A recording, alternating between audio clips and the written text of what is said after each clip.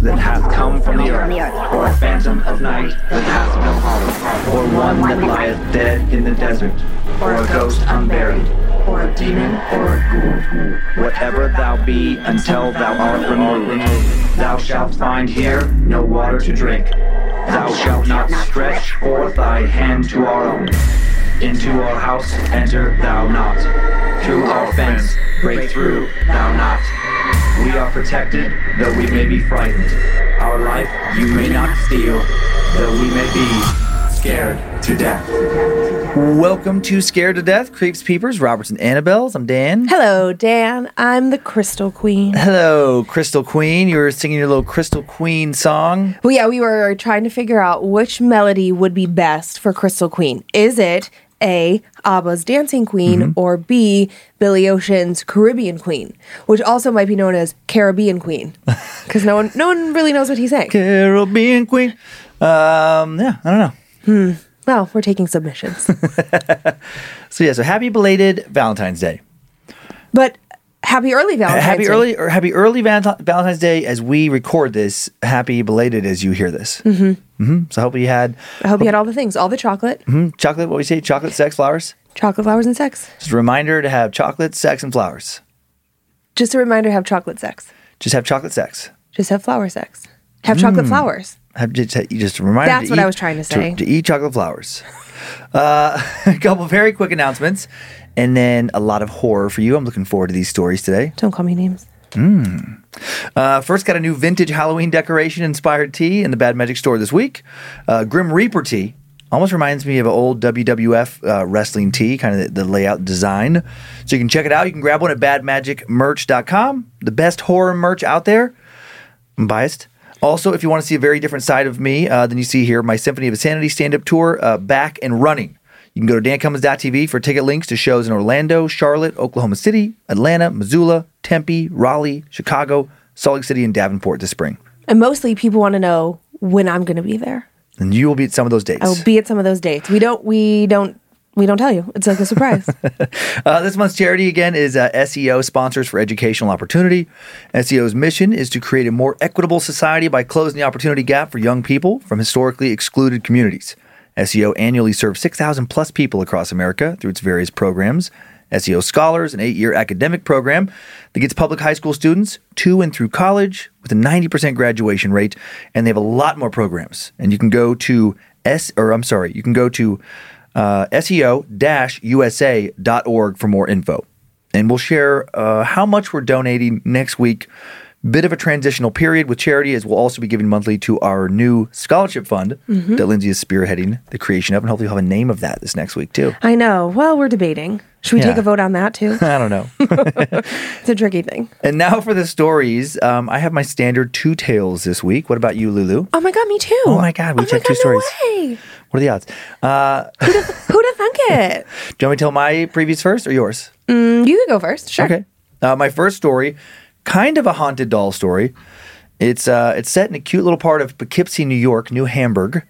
The story of the Lawson House. Did 2 local tragedies create a haunting? And did that haunting then manifest itself, for a time at least, in some doll-like objects I don't want to reveal until I tell the story?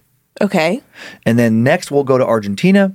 Did an old feud of some sort between 2 cousins, 2 practitioners of a form of witchcraft, possibly practitioners of Macumba or Quimbanda, possibly lead to death and to a brief but intense haunting?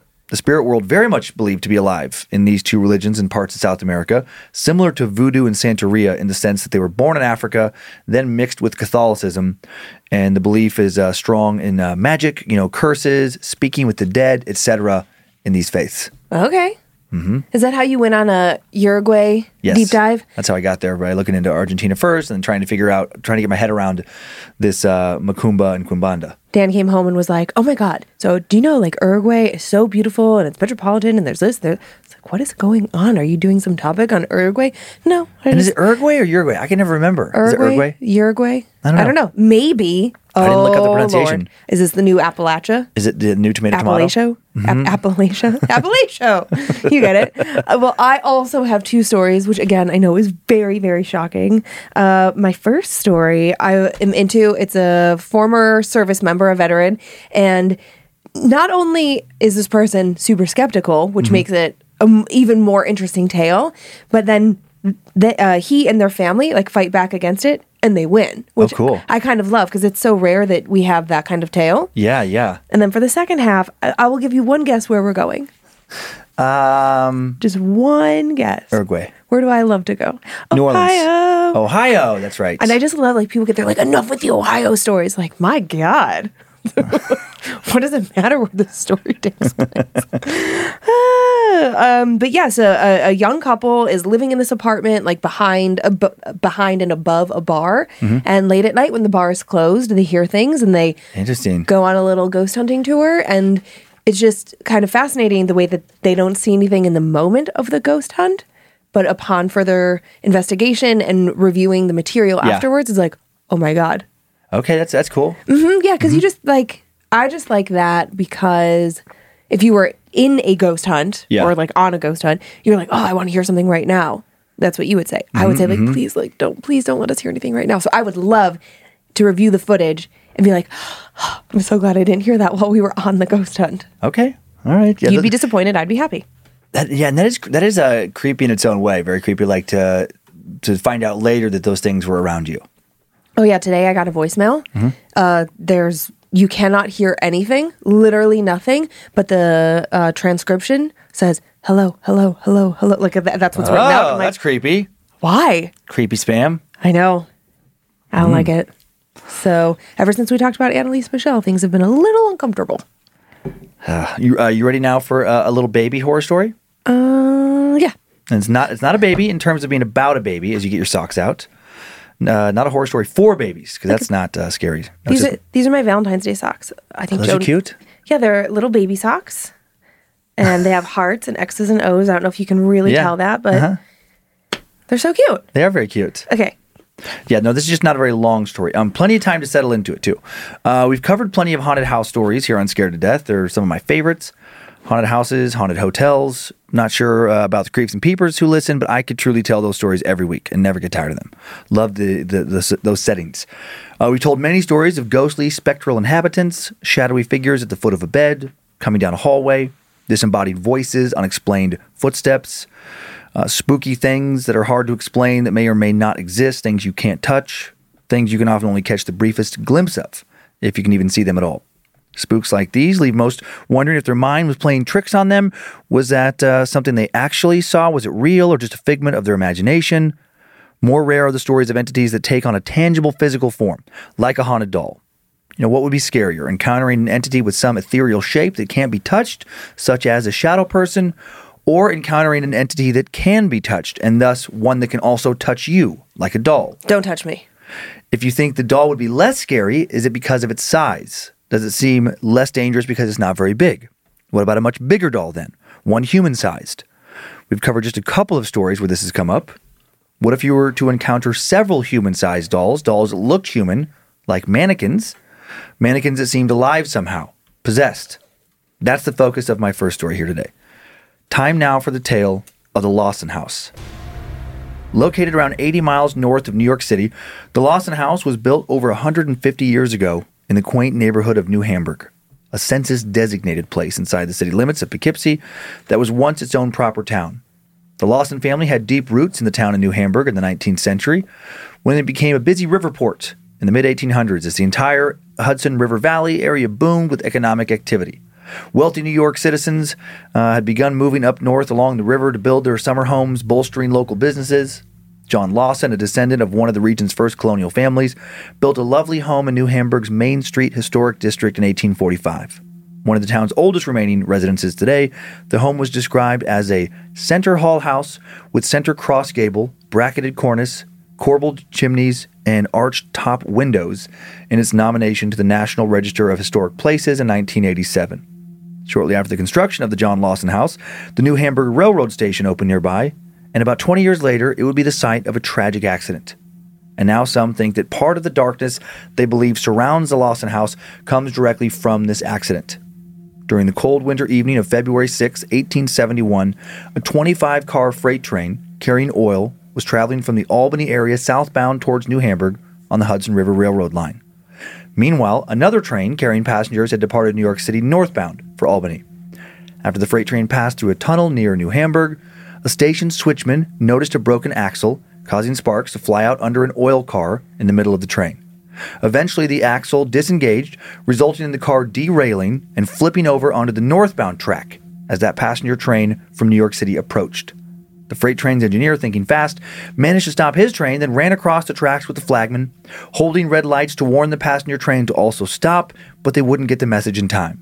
The passenger train's engineer saw the warning lights, and it was clear to witnesses he attempted to stop, but big trains, carrying a lot of weight, they just create too much momentum to quickly come to a halt, and he ultimately couldn't slow down quickly enough. The passenger train slammed into the damaged tank car containing thousands of gallons of oil, and a fiery explosion engulfed the train in flames. Survivors were later pulled from the wreckage, but a total of 22 people burned to death. And they all died about 200 feet away from the John Lawson House. And then more tragedy would follow 6 years later, more flames. A major fire ignited in the village by the riverside around 9 p.m. May 3, 1877, destroying 7 structures directly surrounding the John Lawson House. One eyewitness interviewed by a local news reporter said, Frank Luster, a resident, tried in vain to stamp out the fire which had been spread to the store. The kerosene room caught fire. Suddenly there was a violent explosion. Uncontrollable flames raced through the building. A general alarm was sounded. The townspeople brought buckets of water to douse the flames, but the fire only spread further. A rider was sent on horseback to fetch the fire department in the nearby village of Wappingers Falls, 2 miles away, and while they rode, the fire chewed up one structure after another, leaving only the bones of many now charred-out buildings behind. No one ever figured out how the fire started, but a lot of people did find it odd that while just about every building around it burned down to almost nothing, the John Lawson House survived the blaze unscathed. Then, many years later, after whispers that the John Lawson House had been haunted ever since that fire, the mannequins started appearing.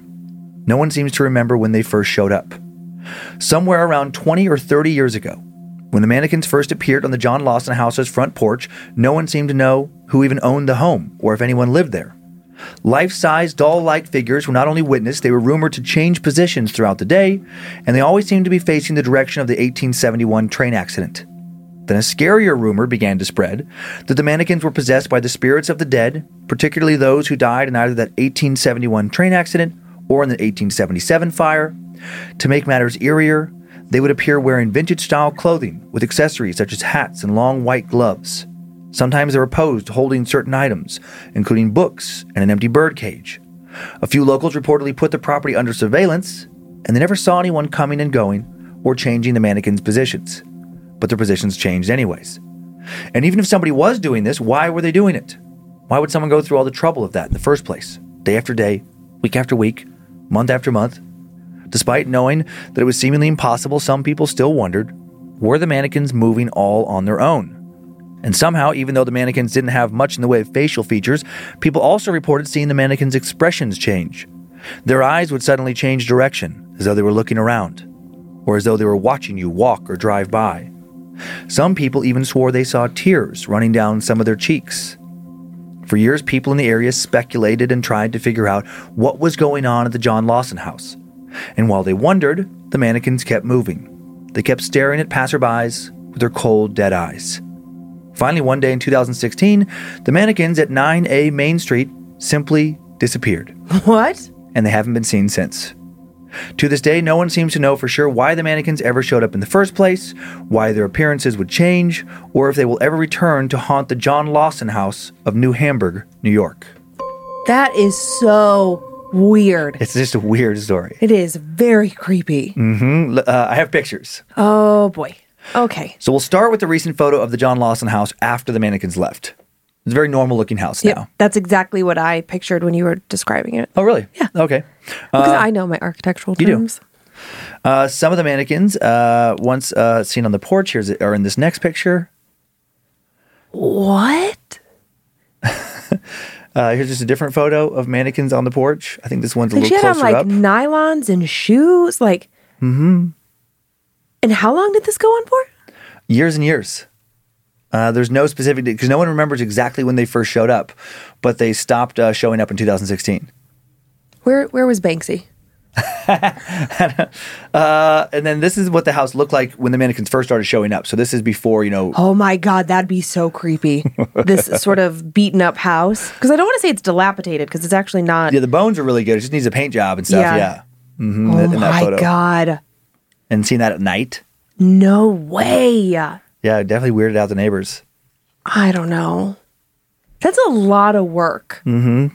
A lot of work to, let's just say it was humans behind it. Right. To collect mannequins. Mannequins are not cheap. Those, Yeah. and it's not like those were like beat up, old, right? I mean, the mannequins Yeah. themselves look like they were in pretty good shape. Right. So you're purchasing mannequins, you're dressing them, which is no small feat. It's a real pain in the butt. You're putting nylons on them, shoes, wigs, props. Yeah. And then you're moving them? Mm-hmm.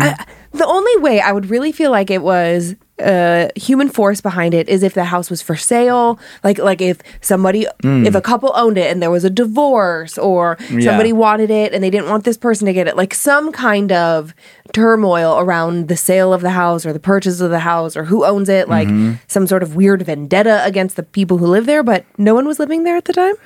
I don't know that for certain. That Okay. was a speculation. Okay. There's a variety of rumors. I didn't look into property records. Sure. But yeah, some think that there was like a theater owner who lived there, and maybe they were doing it. But then there's other people who say that they never saw anything. Like there was comments from locals under some of the articles. Yes.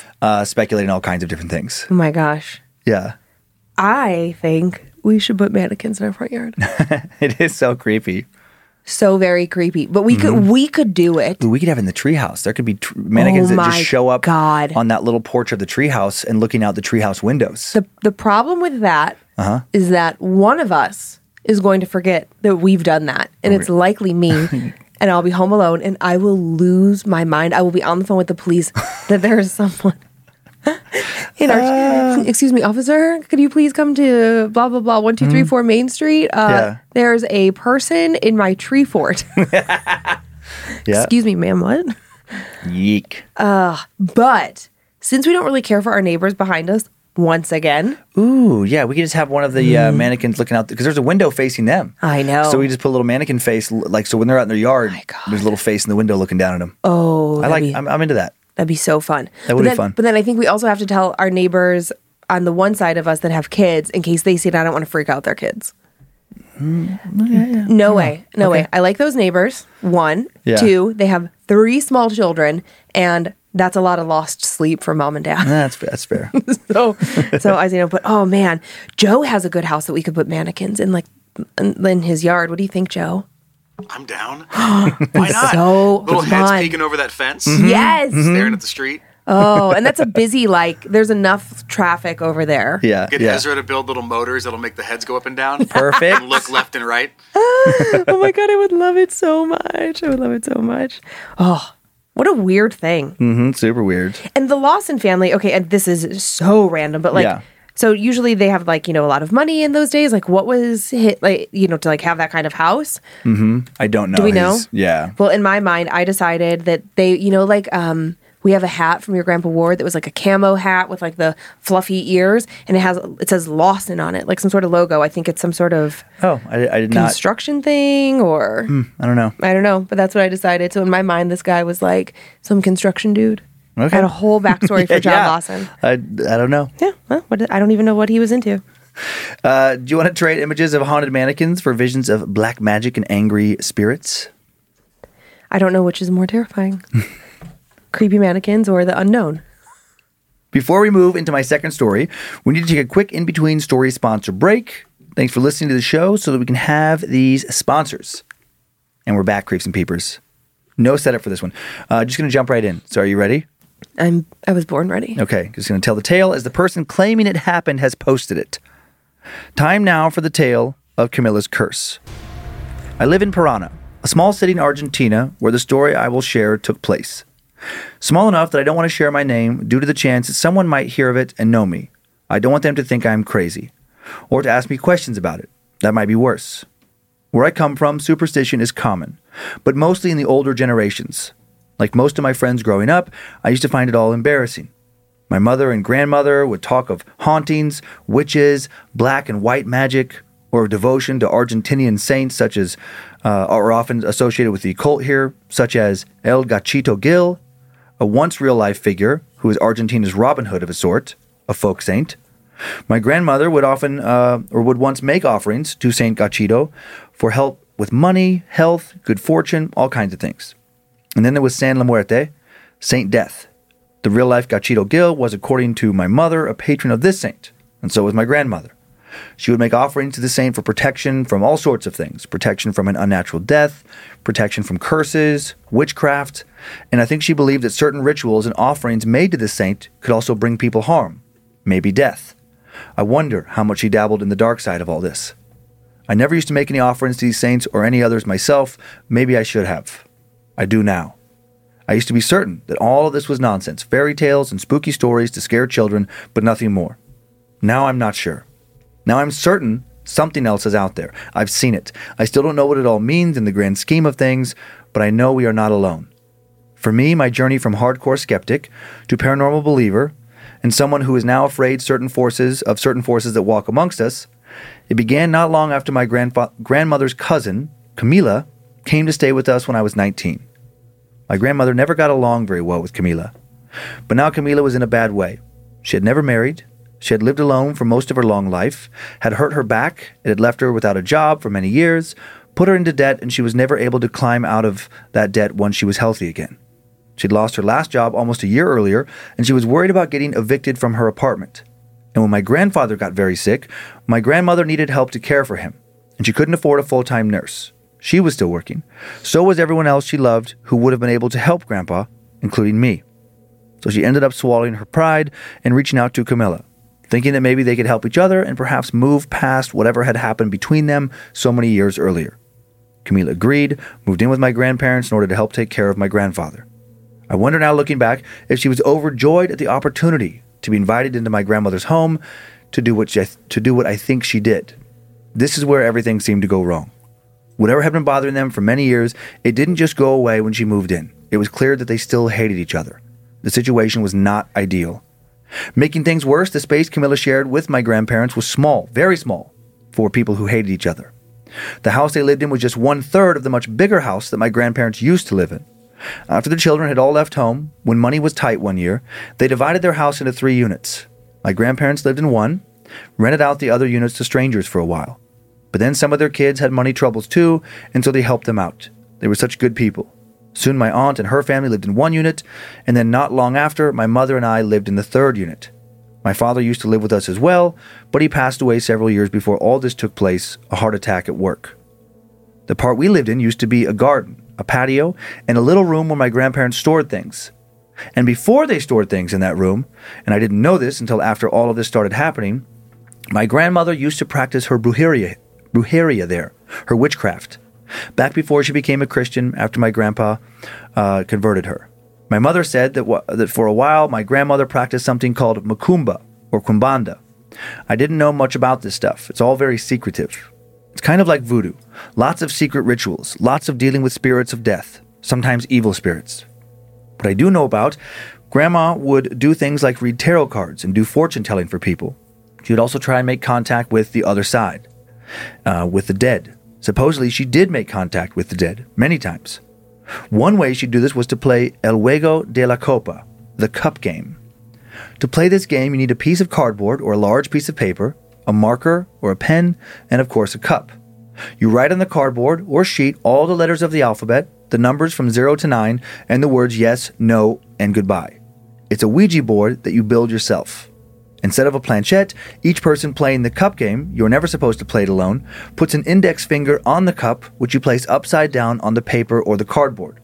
You ask whatever spirit you're trying to contact questions, and if they answer, they do so by moving the cup to the appropriate letter or word. My grandmother swore she contacted many spirits this way, not all of them friendly. The room she did all of this in, that room had been converted into 2 bedrooms. One was now my mother's, and the other was mine. Going back now to when my grandfather was dying, my grandmother's cousin Camila wasn't much of a nurse. Right after she came to stay with my grandmother, my grandfather's health condition deteriorated rapidly, and I thought she had something to do with it. I think she had everything to do with it now. My mother and grandmother were also convinced she did. Days after my grandfather died, my uncle said he found a work of brujeria under the bed he died in. A small statue of Saint Expedidus was found with its head cut off. The carcass of a black toad was found with its mouth sewn shut. Ugh. Inside its mouth was some of my grandfather's hair, a small piece of paper with his name written on it. The paper looked like it had blood on it, too. And there were other strange little items, a picture of my grandfather, the ashes of something that had been burnt. My uncle told me somebody placed a death curse on him. He wondered if it was Camilla. Camilla did act strangely after his death. She didn't seem to grieve. She seemed happy. And she and my grandmother, now they hated each other more than ever. Camilla and my grandmother got into a loud fight one night right around when my uncle told me all this. My mother and I could hear them yelling through the walls, but couldn't make out all the words. My mom heard enough to become convinced, though, that the fight had something to do with my grandfather's death. And it was about what was found under his bed. And that it also had to do with whatever happened between the two of them many years earlier, something involving witchcraft. One thing I did make out was my grandma saying, "You'll die for this." Camilla was moved out by the time we awoke the next morning. She went to stay with other relatives. And then just a few weeks later, Camilla did die. She died in her sleep, just like my grandfather had. I asked my uncle if anything was found under her bed as well, and he said yes. And a devoted Catholic man, he made the sign of the cross above his chest when he said that, and a lot of the blood seemed to leave his face. He looked scared. Just days after Camilla died, that's when things started to get very strange and scary around our house. It started with me waking up in the middle of the night to the slamming of my bedroom door. It was so loud it startled me into popping up and sitting bolt upright on my bed. I found myself now facing the door, and right before my eyes, I watched the door slowly open, which means someone or something had to first turn the door handle. And then it didn't just swing open like a breeze had caught it. It slowly opened, deliberately, like someone on the other side of the door was holding the handle. And then it stopped abruptly before slamming again like someone was doing it. I felt scared while I watched this. I knew right away that what I was seeing was not natural. I sat in bed, still as a statue, staring at this door. And then it started to swing back and forth, just barely, slowly. It would open a few inches wider, then move a few inches towards closing. Over and over, back and forth. I just sat there in the dark, not making a sound, not moving a muscle, and then BAM! It slammed so hard I thought it was going to shatter. I screamed. A cross on the wall I'd had since I was a kid was knocked to the ground, and then it felt like a cool breeze passed through the room, through me, and my skin broke out in goosebumps. And then it was all over. My mother, the slamming door, and my scream had woken her. She ran into my room a moment later to ask what had happened. When I told her, she looked as scared as I felt. She muttered a small prayer while she clutched the cross necklace she always wore. She said it must have just been the wind, but she didn't believe that, and neither did I. But it still felt good to hear it. We both wanted to believe it. Then she came over to me, kissed the top of my head, told me to go back to bed, and then went to bed herself. Nothing else happened that night that I know of, but neither one of us went back to sleep, I don't think.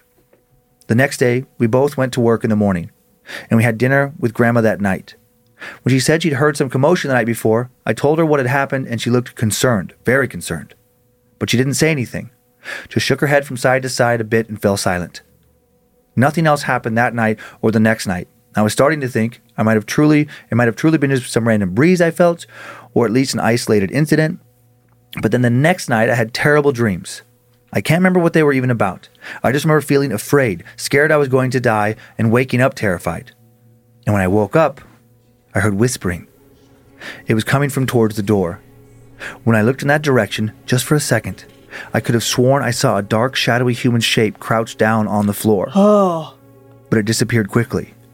And I would have thought it was nothing more than my imagination, but then the cross that had fallen to the floor a few nights before, a crucifixion cross with Jesus hanging upon it, suddenly flew off the wall, landing on the floor. It didn't fly completely across the room or anything, but it did fall too far from the wall, just enough where it didn't make sense. Nothing truly just falling would land 3 or 4 feet away like that. It's not possible. This scared me, but I didn't scream. I sat up in bed again, waiting for something else to happen. For a few moments, I now felt a presence in the room with me. The distinct feeling of not being alone. But then that feeling went away. So I got up, put the cross back on the wall, and it would stay there the rest of the night. I didn't wake my mom up. I thought about it, but I didn't want to scare her. And then after an hour or so of laying there waiting for something terrible to happen, something more terrifying, I fell back asleep. I was a little rattled the next day, but I didn't tell anyone about it. I just hoped, like the door opening and slamming on its own a few nights earlier, that it wouldn't happen again. I tried to tell myself it could still be explained somehow. But then the following night, something happened that could not be explained. After another dinner with my mother and grandma, one where my grandmother asked me if anything had happened the night before, and I lied and said no, and was convinced she knew I was lying, I watched a show on my computer in my room before I fell asleep. I usually watched horror, but I was too scared, went with a comedy. My room felt odd that night. I don't know how else to explain it. The air just felt different. And I got that feeling that I wasn't alone again. I wondered if I was just still bothered by the slamming door, the cross coming off the wall. I laid down, pulled the blankets up tight around my chin, forced my eyes shut even though part of me wanted to look around my room for something that might be watching me, and soon I'd fallen asleep. And then the cross popped off the wall again and woke me up. For a third time now, I was sitting up in bed in the dark staring towards the door, and then I could just barely see it at first. I watched the crucifix start to vibrate. Very subtle at first, then it started to shake harder and harder. And then the door to my room violently swung open. But again, despite opening so quickly, it stopped before it knocked into the wall, like someone was holding onto the door handle. I was so startled I didn't even scream. I was frozen again, a silent statue, my eyes opened as wide as they could be.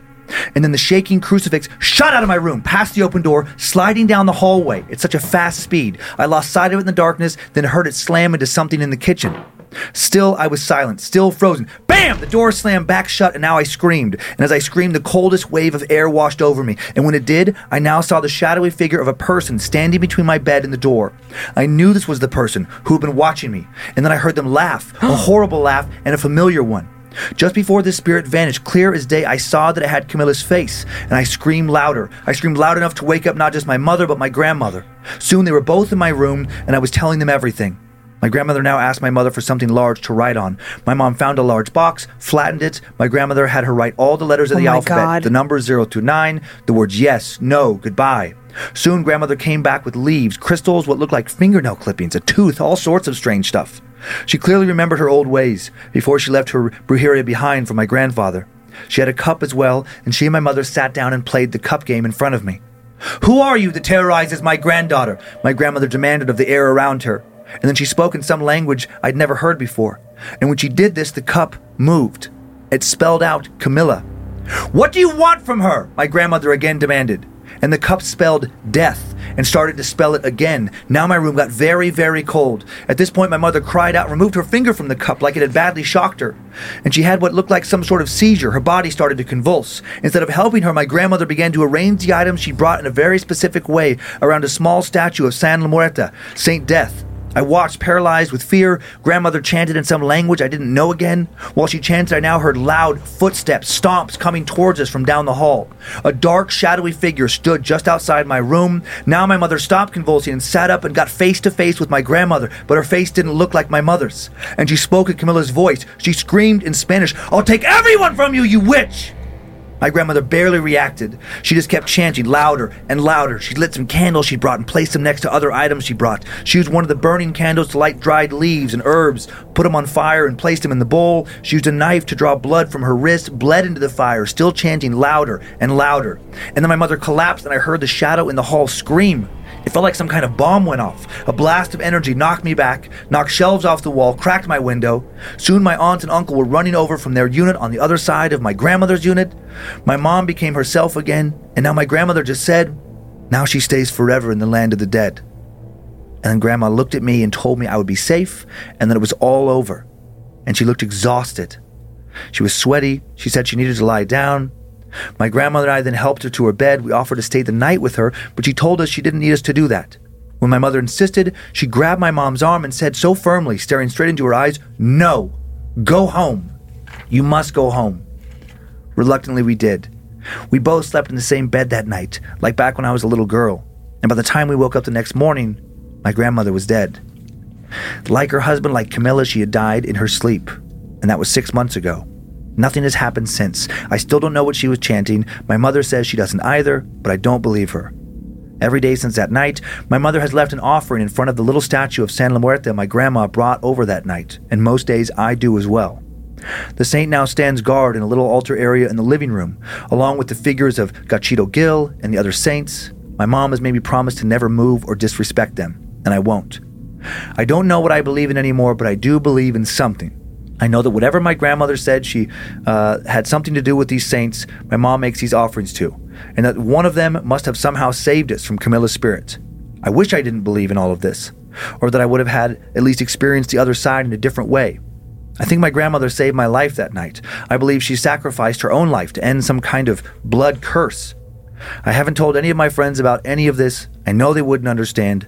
My friends may still think that magic and saints and spirits and such that the older generation still believe in is nothing more than superstition, but I don't. I don't know exactly what it all is, but I will forever believe now that some of the old beliefs are very real and very dangerous. Ay. That was great. Yeek. Terrifying. I had never heard of the Ouija board used in like the same way, but called a Yeah. different thing. I hadn't either. I had not heard of cup the cup game. I can't remember his El Hueco. I have to look it up again. What was the cup game? Yeah, but the cup game. Yeah, just Spanish for the cup game. But I do have pictures, and I found pictures, a picture of these like Okay. build your own kind of Ouija board online. Okay. But the first one is this is just Piranha. This is a picture of the Cathedral of Piranha. So that's that town in Argentina. It's so pretty. Pretty. It reminds me of that church around like the center square in Peru, in Lima, maybe. Yeah, a lot of these old Catholic churches down there are beautiful. Yeah. This next one's a little Gachito Gil figurine. I love his name, Gachito Gil. There's lots of Is pictures he the online. guy on the left? He's the guy on the left. He's like the Robin Hood figure, and then the guy on the right. Well, one of them, the closest one. That's San La Muerte. That's Saint Death. What's his name? Gil. Our buddy Gil, Gil. yeah. What's he holding in his hands? Do you know? I don't know. I can't tell. Like from here, I mean, just a tiny little statue. It looks like some sort of offering or whatnot. Yeah, but I know like he's holding something by its tail. he's very popular in Argentina. And then We got to get some of him. this next one's a shrine for San La Muerte, and I guess that's what I said. I think I said altar earlier. I probably said shrine. Well, whatever. It's what they said. Shrine, Translation altar problems. are very, very, very similar. Yeah. I mean, I don't, like if I think about it in the Catholic sense, like a Right. shrine and an altar. Yeah. Like if I was in a shrine to Mary or any other saint, there is an altar usually inside the shrine. Yeah. So it's all. I think it was I think whoever posted that, it wasn't probably English, not their first language, Mm-hmm, so there was some funky verbiage sometimes. Yeah. Is there more? Do you have more photos? Oh yeah. So that was did I just show you this? Oh yeah. Then there's occult items associated with Macumba. So this is what I imagine, like something under the bed, not necessarily this, but there's all kinds of like interesting. It's very I do see secretive. crystals. I do see crystals. Yeah, it's very secretive and hard to get details online about this, but it's it's kind of practiced more underground, it seems. Okay. So maybe it's more of something that's handed down verbally. Yeah, just like voodoo and like Mm-hmm. Santeria, a lot of them. A lot of it is like verbal and stuff. There's not like a core. There's not like a Bible equivalent. Is the reasoning behind that like they don't want it to be appropriated by other people? Or Well, it's the history. The syncretic. It came out of slavery. Yeah. and so they had to hide it for so Right. long. And then I don't know why Just out nothing of- was written on afterwards. Yeah, I down. mean, could just be tradition. Could just be like I think it comes from an oral tradition, like African religions, oral tradition. So I don't think there was ever a core text. right. But I'm saying like now somebody could. And I think they do, but it's like disagreed upon. That's the trouble with a lot of those is like you can find a book that's like, this is how you do it. But then somebody else will be like, no, it's not. Yeah. Because everybody learns it a little bit different way. Well, and isn't that just religion in general? true. You know that I think that you could say that across all religion. Yeah, that's true. This next one is that cup game. This is just somebody's version where they actually cut out stuff and put it on the floor. Oh. You see the glass kind of cup there in the middle. Okay, I just want you to know that in my mind, I'm such an ass. When you were describing the cup game in the beginning, I don't know why, but I decided it was a solo cup. And I was like, how would you be able to see the letters? Is Dan gonna say? And then they cut off the bottom so they can. I got weirdly obsessed with that detail. Funny. Yeah, my brain would not let it go. I'm like, how do you know what it's saying? Oh, It was making me yeah. crazy. Mhm, oh my God. Well, I definitely knew that the grandma was going to die. After you said, Oh. when you're reading the story and grandma went to bed that night and wouldn't let her daughter and her granddaughter stay with her, I was like, oh, she for sure, made a deal with Camila. Or with some saint or Well, something. I think it was like Camila / kind of like take me instead, and this will satisfy your bloodthirst or whatever, and like that's the end of it. But weird things like going back to the grandfather, the black toad with its mouth sewn shut with like his hair inside of it. That is so uber specific and disgusting. There is like I looked a little further. I was just like, it got me curious looking around, and that black toad with the mouth sewn shut. That is like a fairly common ingredient. I don't know what you call it. Like part of certain rituals. Well, you know how I feel about frogs. Oh yeah. So I like somebody having to like catch it, kill it, put something in its mouth, sew its mouth shut. Oh my god. I was losing my mind, just like holding the bile down in the back of my throat. Frogs freak me out so much. They do, yeah. They really do. They're so unpredictable. Are they? They might jump on you, and then they're like slimy and bumpy and gross, and they might. They're not that slimy. That makes it worse. I don't want it's somehow like, then it has like dry, rough, bumpy skin. No. I just hate them so much. I know, it's just so funny because you usually love love little cute little animals, and I think frogs are so cute. They're not fucking cute. But it's the one, you really don't like. No, for sure. Hardcore against them. Actually, I saw, this is so sad. I saw in the news over the weekend, there was a big nor'easter that came through and, pummeled the Northeast. Yeah. And it caused low temperatures to hit like all the way down into Florida. Or no, to kill some frogs? Well, I wish it did. No, this woman like woke up to like frozen iguanas all over her yard. That's weird. Yeah, because they thaw out in the sun, and the sun was like, it was so cold for their. It's like, that is also a nightmare for me. Man, did it kill them, or did they somehow? I didn't really want to read the article. Yeah. It was like too like blech for me. Yeah. Okay, but yeah, and then so then when Grandma came over and they were going to do their tradition, like,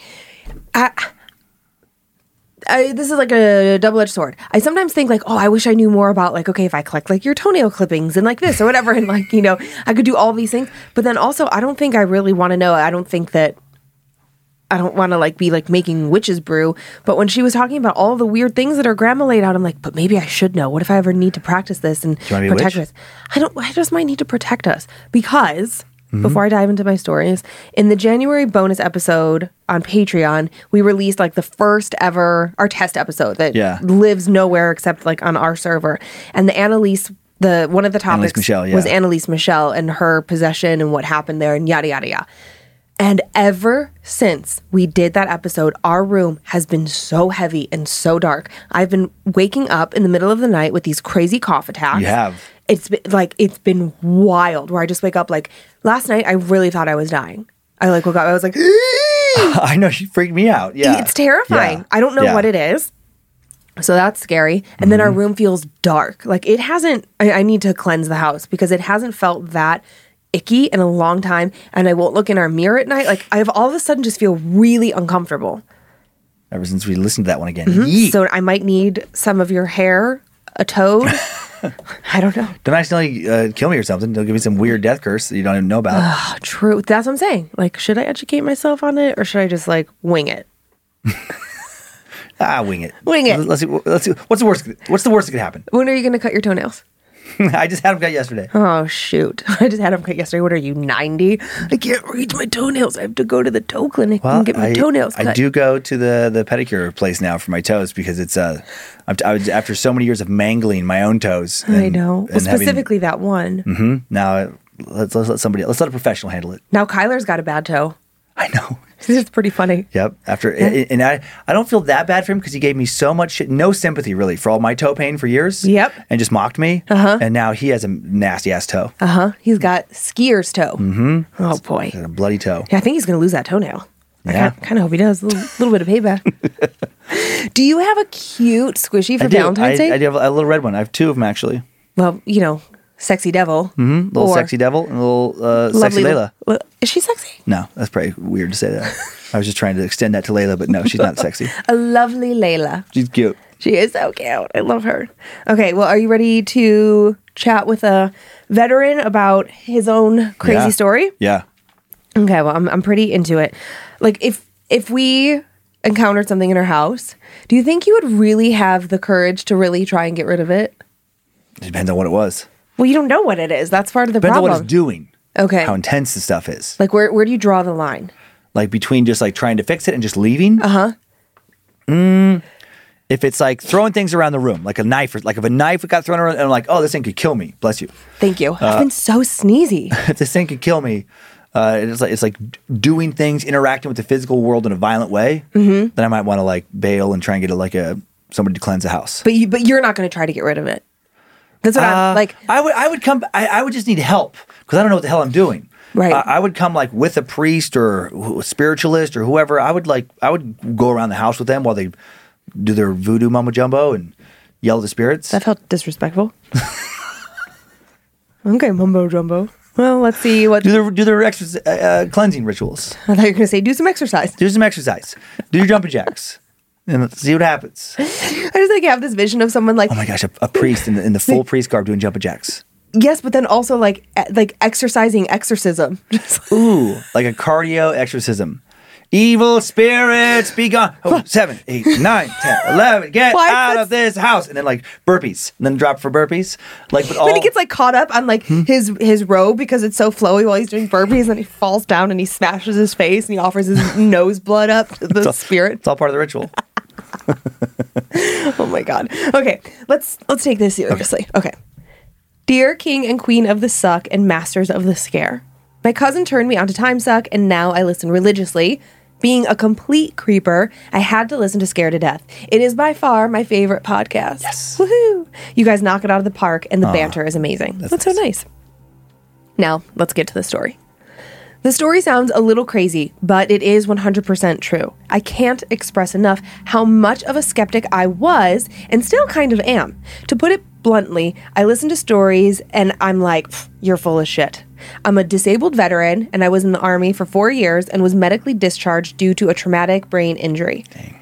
Because of the symptoms from that, I'm not able to live alone, mostly because of seizures. Due to that, when I got out, I stayed at my mom's house for about a year or so in northern Minnesota. My mom has been a police officer for over 20 years, and my now wife, then girlfriend, stayed with us as well, and she was going to school for forensic science. So needless to say, we're all logical and skeptical people. Also living there was my little brother, who is a senior in high school, and my little sister, who is a freshman. During my time there, my opinion on whether anything supernatural went from it's total bullshit to holy fuck, this shit actually happens. I passed out one night on the couch upstairs after a night of drinking a little too much. I woke up to a whisper in my ear, one so close I could feel the breath on my ear. It was the voice of a little girl saying, "She's coming, she's coming." Ah.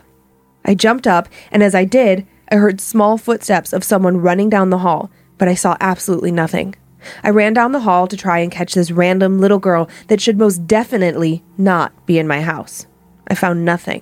I'm a little freaked out, but I chalked it up to me having a bad dream and the booze making it feel way more real than it should have. But boy, was I wrong. After that stuff started to happen. I had an upstairs office right above my bedroom that was downstairs. I had gotten involved in a church and was taking classes to get my ministry license. I also loved to read, so I had a pretty big collection of books on a shelf. I also received a service dog at around this time. At night, I started hearing stuff falling upstairs in my office. My dog would growl, looking at the ceiling. In the morning, I would go up and find books all over the floor. Definitely seemed weird to me, but I just ignored it. This continued happening night after night. Eventually, it started to make me wonder if that little girl was more than a drunken dream. Soon to follow were even more dreams. The same dream every single night. In this dream, I would get up, get out of bed, walk to the door, and look down the hallway towards my brother and sister's rooms. At the end of the hallway would always be the same woman, who would be on all fours in a way that was definitely inhuman. This woman had long, dark black hair, her skin was decaying and almost transparent. She had long fingers and fingernails. Her eyes, pitch black, her teeth looked like someone had filed them to points.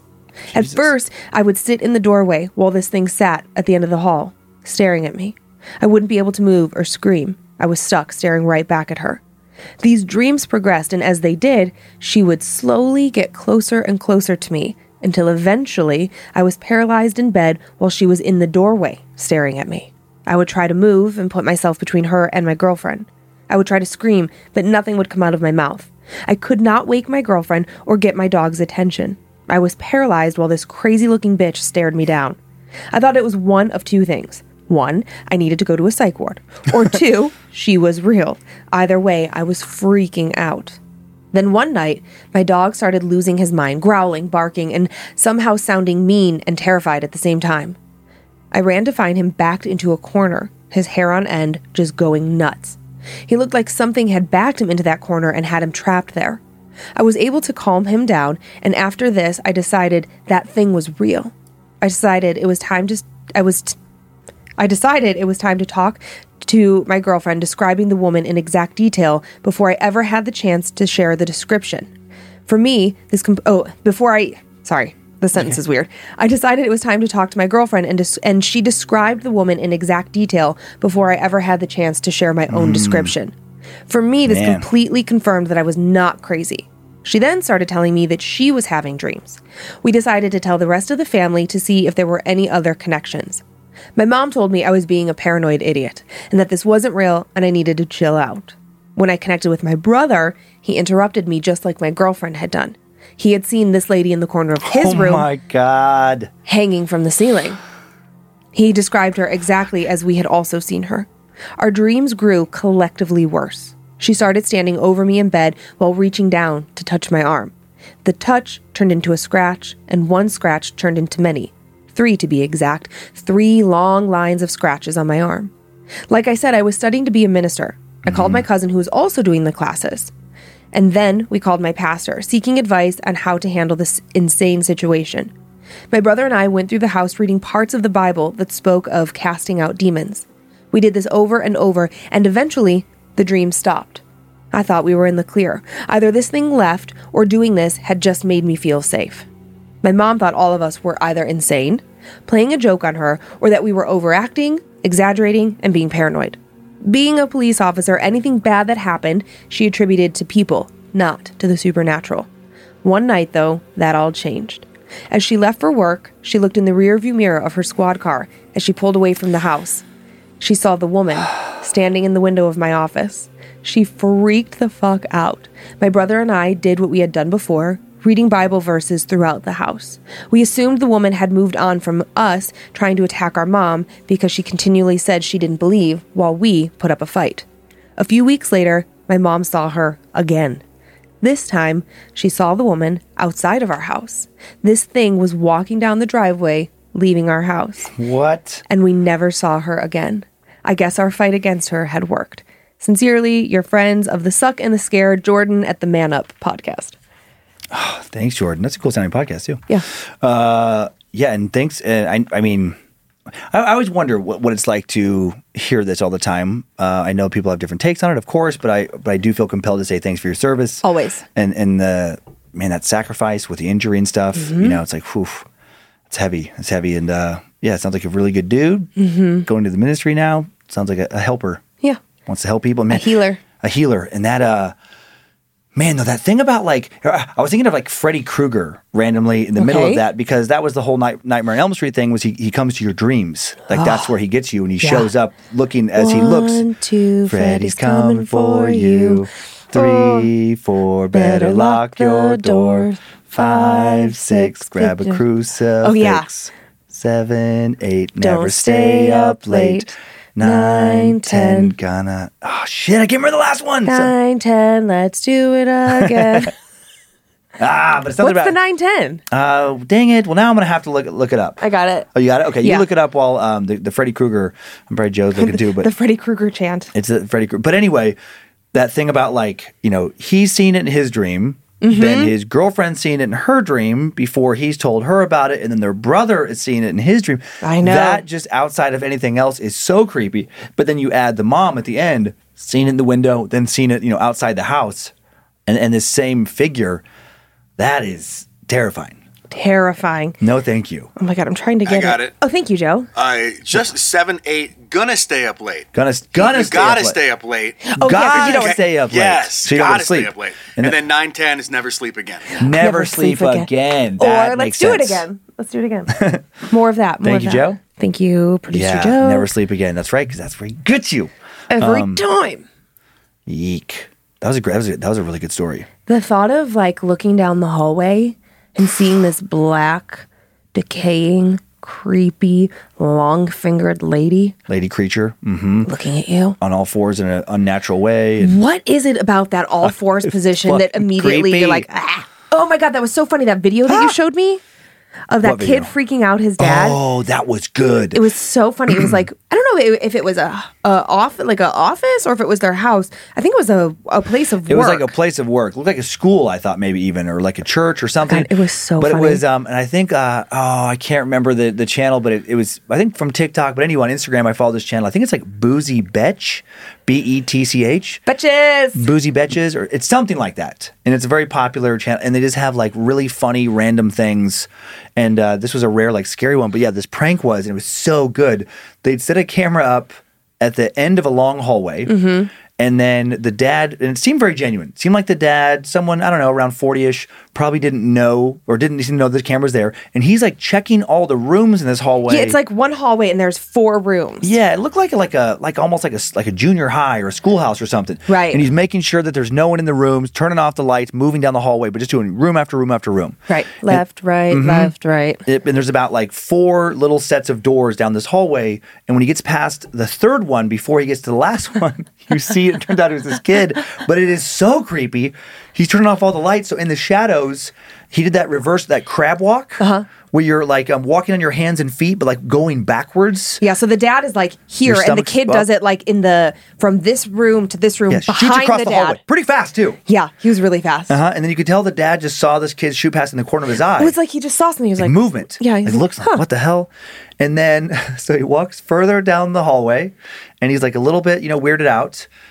Turns off the last 2 rooms' lights, and then that kid shoots back across the hall. just regular running. Yeah, regular running. And now, but again, out of his corner of his eye, now he can tell he's jumpy. So now he goes and turns on all the lights to see if, like, what's going on. Can't find anything. Starts heading back down the hall, and his kid runs out and starts to chase him. And he just, like, just runs in pure terror down the hall. Oh, it was such a well-done prank. Oh, God, it was so good. It made me so happy. I was imagining that in a not funny, Yeah. very terrifying way when it came to this lady. Yeah. Yee. Chihuahua. Do you want to go to Ohio? Yeah, I love Ohio. Ohio's for lovers. Ohio's for lovers. Let's I go. don't, I don't know if you know that, but okay, so this couple, they live like behind, like upstairs behind a By the bar. bar, yeah. Yeah, like a family owned thing. And they're definitely hearing some stuff. And I think, based on the story, they caught something. Okay. Like caught confirmation of something. Not like, we caught it. It's Right. ours now. We own it. Hey guys, new follower to the podcast and absolutely love it. Huge fan, and have also gotten my husband and 11-year-old daughter turned on to it. We've been playing it in the car when we have to go any sort of distance. Oh, fun. My story comes from an old house I lived in back in 2005, 2006 in the middle of nowhere, Northeast Ohio. I'd recently moved in with my then boyfriend, and our apartment was the back half of an old house. The front half was a bar, which his mother owned. The house had been renovated, and the staircase to the bar's upstairs loft was right behind our living room wall. It was used for storage, and rarely anyone ever used those stairs. Gotcha. One night, while I was sitting at home watching TV, I started hearing footsteps on the stairs. I didn't think much of it at the time, but then they continued, up and down, for most of the night. I asked my boyfriend when he got home from working in the bar why he'd been going upstairs so much that night, and his response? I wasn't upstairs at all. Okay, creepy. But I moved on. A few nights later, after the bar was closed and no one was there, I started hearing clattering in the bar kitchen. It sounded like cabinets were opening and closing, dishes clanking. I called and asked my boyfriend if anyone was there, and he said no. These occurrences continued for quite a while. I would always have the feeling that I was being watched when I was home alone, constantly seeing something just out of the corner of my eye, but never catching it. Our doorbell started randomly going off several times in the middle of the night when no one was ever there. After several times of this happening, I noticed that the sound the doorbell made was somehow different. I thought maybe there was a short in a wire, but it was a wireless doorbell set. We were fans of the show Ghost Hunters, and it inspired us one night. My boyfriend and his friends decided to go into the bar after it was closed with voice recorders. I sat listening to the recordings, and what I heard still gives me chills to this day, nearly 20 years later. You can hear them talking and say that they are setting a recorder on the pool table while they go downstairs to investigate. Their voices drift away as they leave the room, and then silence. And then a few moments later, I could hear the distinctive sound of pool balls clinking together and a deep, breathy, Ugh. Yee, why? They kind of jokingly asked, "Who keeps ringing Eddie's doorbell?" And almost immediately, a friendly, childlike voice piped up and said, "Frank!" They all said they didn't hear anything when this happened, though. It was only caught on tape. To this day, I have no idea who Frank was, but I did find out that there were more than a few deaths in that building over the years, and that my boyfriend's mom had also had some paranormal experiences. One story in particular always stuck with me. She'd been cleaning at the end of the night and put all the bar stools up on the bar. She went to the bathroom to clean, and when she came back out, one of the bar stools was back down. Nothing ever seemed malicious, but it was just enough to put me on high alert, especially when I was home alone. Melanie. Thanks, Melanie. Melanie. Oh my God, that last thing about the bar stool reminded me. Sometimes they're like, I'll go to like different like little like ghost story forums to see what people are talking about and making claims about. To like look for stories. And this one I go to a lot. I can't remember that. I feel bad. I have it bookmarked a bunch of these, so I don't remember like the actual handle, the web address. Sure. I think it's yourghoststories.com or something. But anyway, they had a video section, and I've never looked at like the video section before. And there was this compilation of proof. It freaked me the fuck out. And there was like, they even said in the video disclaimers, like on their site, they're like, we're not saying all this stuff is true. It could be like hoax, some of it, but it's like but a lot of them, like, man, they were like very good at that combination of crappy video, but really good CGI. Yeah. Or you're seeing something. And some of the ones that would get me were just like, a camera, like they've been having problems in this room and they would just let the camera stand there. Oh, yeah. And this one in particular, just things kept shooting around the room in the weirdest ways. And then the camera would like float and then like get knocked down. It was creepy. I mean, they either were like the really good at pulling off a hoax or something was going on. And there were so many compilations and there was like weird faces and windows and stuff. Okay, that's enough. Thank you. Hey. I forgot that I have a third story. Oh, you're a liar. I tricked you. You said you made a big deal out of having two stories. Okay. Another good one though. I remembered that like my middle story was a little bit on the shorter side. And so it's so tough because we do have so many short stories or so I'm like, oh, let's use some of them. Okay. Okay. So this story, as I'm like reading my recap, I'm like, oh yeah, these two teenage boys get to spend a weekend home alone. Like one, set of parents is out of town. Yeah. They go, best friend's house. They're going to spend the weekend and they taunt the neighbor. Okay. And smart. Doesn't really go well. Okay. And she's witchy. So like bad choice. But it made me remember, this is such a silly story. My childhood best friend, Beth Lorenz. Okay. I lived here. We lived on Crenshaw. I lived here. And she lived like kitty corner. Like I could see her house. Okay. Yeah. And we were together all of the time. And next to Beth lived this family and they had a son. And Tony was like, if we were in maybe like 5th or 6th grade, he was maybe like 20. But to us, he seemed like 25. Sure. And it was the 90s, and he had like the 90s hairband. And we thought he was so hot. He was so cool. Hot Tony. Mm-hmm. And so Beth would come over, and we would go in my bedroom. And spy on Hot Tony. Oh, it was better than that. So we could he would be in his driveway washing his car. Of course he was. Of course he was. Yeah. And he would, we could peek out through the windows and we could see him. So what we would do in such an obnoxious way is we would take turns jumping up, Tony! And then dropping back down as if and we would just do this over and for hours. And I'm sure Tony loved it. Half the times I don't think Tony could hear us because he also had his music blaring. Okay, yeah. And then in the backyard of Beth's house. The Duran Duran was too loud. Oh my God. Beth had they had the best tree for tree climbing. It was so great. We would climb up in there and sit in there for hours, but we could also spy on Tony from there as well. So sometimes he would also get his name called from the tree. This fun. Poor guy. But it made me think of that immediately when I told the story. I'm like, yeah, why do kids harass their neighbors? I don't know, testing limits, testing boundaries. I used to love harassing neighbors. Give us one neighbor harassment story. Oh, I harassed the hell out of my neighbor, the Emerys, this family that lived next door to my mom and I for a while. Okay. And Paul was about my age, and I would taunt him all the time, like from across the fence. Like, what would you do?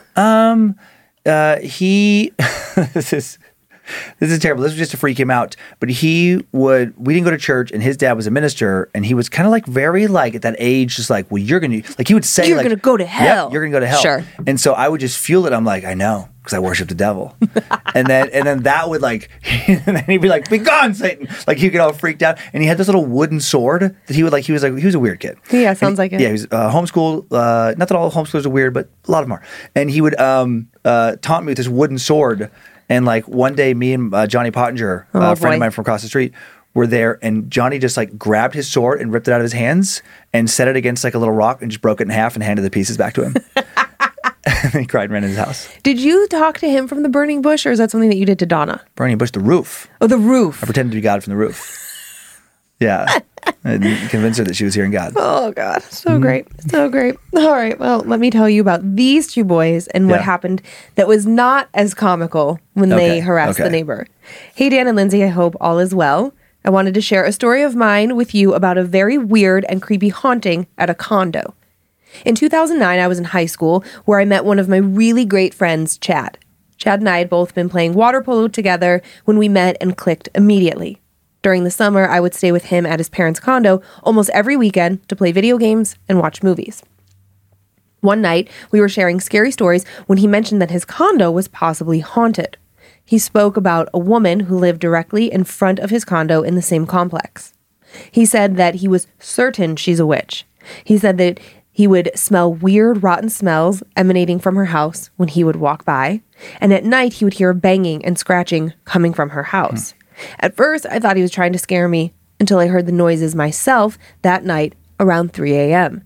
A few months later, it was Halloween night. I was at his condo to stay up and watch our annual Tim Burton marathon. His parents were gone for the weekend, and we were in his room when we heard some people talking outside his window. We quietly peeked outside to see the woman greeting 5 or 6 other people who were dressed in dark clothing. We could see through her windows that she had a bunch of lit candles on shelves and on the floor of her living room. When she closed the door, she had a pentagram displayed like a Christmas wreath on her front door. We thought nothing of it because, well, it was Halloween. We went back to watching our movies when we heard chanting coming from across the street. Her house was very dark except for the glowing candles. We were busted. We had both been seen watching them from the window. Not long after that, a woman walked out the front door and stared directly up at us. We were both a bit nervous, but being stupid high school kids, my buddy yelled out to her, "What the fuck are you freaks doing?" The woman then pointed up at us, growled. What? Growled? And ran back inside. We fell back laughing about how crazy she was. About 3 a.m. in the morning, we were up playing video games when his TV started to flicker. There was a storm coming that night, so we thought maybe the electricity in the air was causing the screen to lose power. All of a sudden, the entire complex lost power. Everything was quiet, except for thunder rolling in the distance. We looked outside his window to see that the whole complex was dark, except for the candlelit house of the witch. As we were looking outside, we heard the sound of a chair moving downstairs. We thought maybe his parents had come home early? We opened his bedroom door, and as we stepped into the hallway, we could hear walking around downstairs. I yelled, "Who's down there?" No response. Then I heard loud banging coming up the first couple of stairs, followed by a huge wave of cold air barreling down the hallway. We slammed his door shut and shoved a chair under the door handle to lock us in out of fear. We were pacing the room back and forth, panicking, when Chad said, "Bro, outside." I looked outside to see the witch and her guests lined up in front of her house, looking up at our window, smiling at us. Oh my God. Chad grabbed his phone and called the police. When the police arrived, they found the witch's condo was unlocked and no one was inside. The candles were burnt out, and the only thing left was the smell of rot. What? Aaron. No one there? No one there. I did not expect that at the end. Like, why would they not be there? Right. They didn't know the cops were called.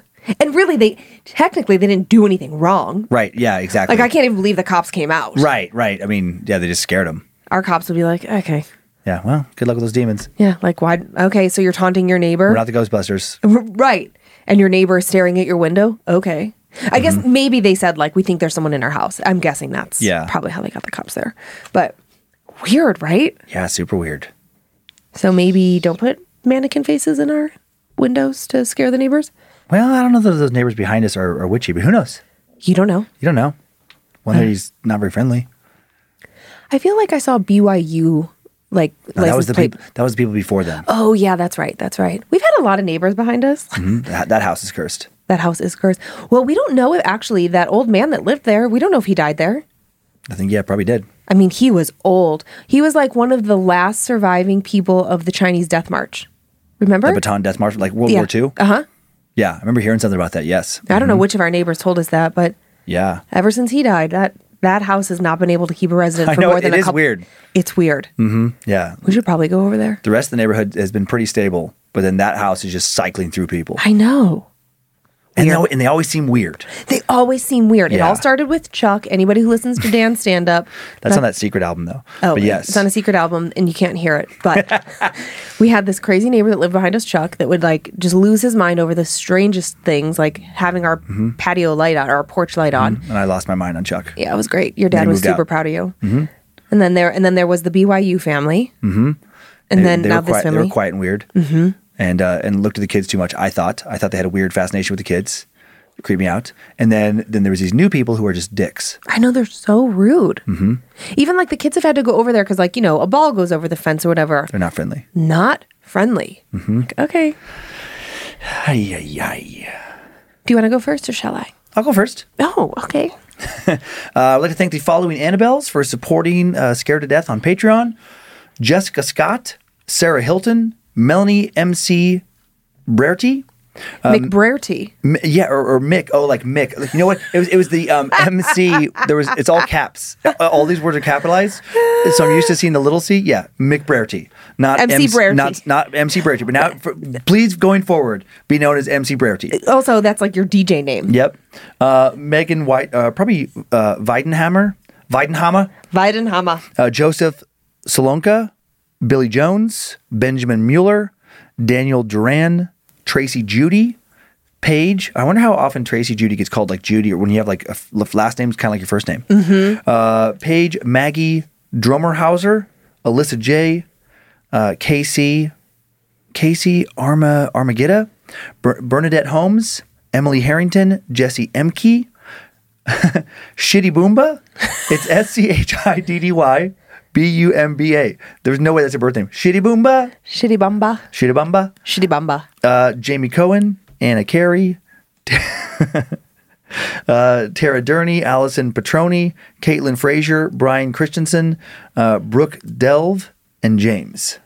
One of the names you said, I think last name was like Drooler, which made me think Bueller. Me too. Which made me think what you just told me, this fascinating thing that I did not know about Matthew Broderick. How he killed 2 people in Ireland. Vehicular manslaughter, but yeah. But he still killed them. And Right, like no one ever talks about in that. Northern Ireland. Yeah. I didn't know about this. Yeah, because you and Kyler thought I was just making up random. I'm like, Which is something you do. True. You brought up like Matthew Broderick. I'm like, do you know he's a murderer? Kyler and I are sitting at the dinner table like, okay, sure. No, but there was a weird case that the family was very not happy about many years ago. Driving on the wrong side of the road, caused an accident. 2 people died. Who was he on a date with? Jennifer Grey? He was with Jennifer Grey from Ferris Bueller's Day Off.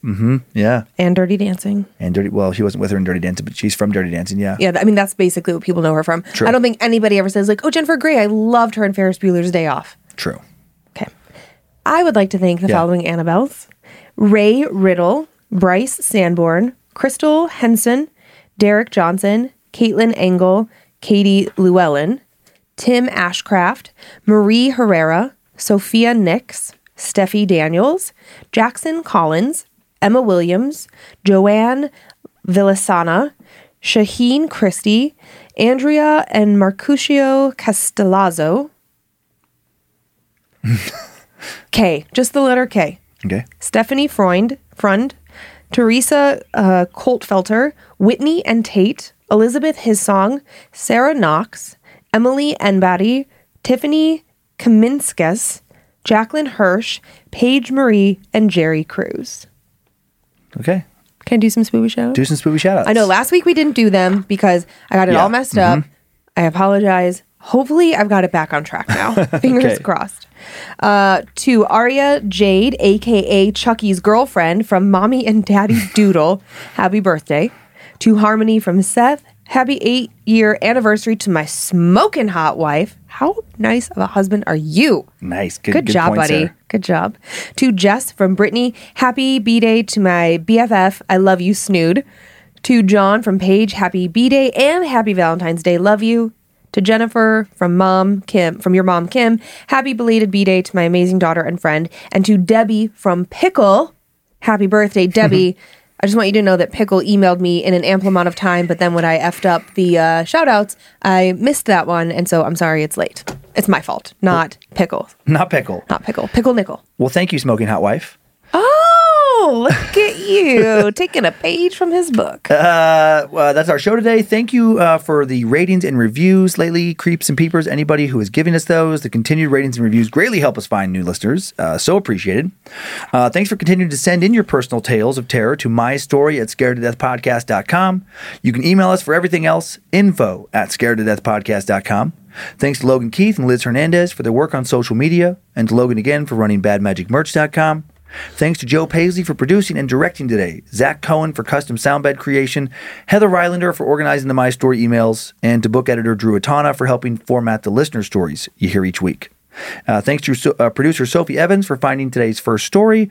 I found my second one. Enjoy your nightmares, creeps, and peepers. Hope you were scared to death. Bye.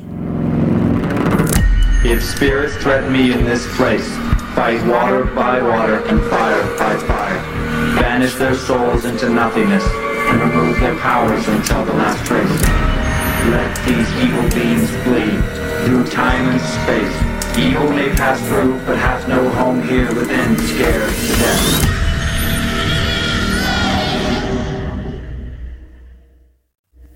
Bad Magic Productions.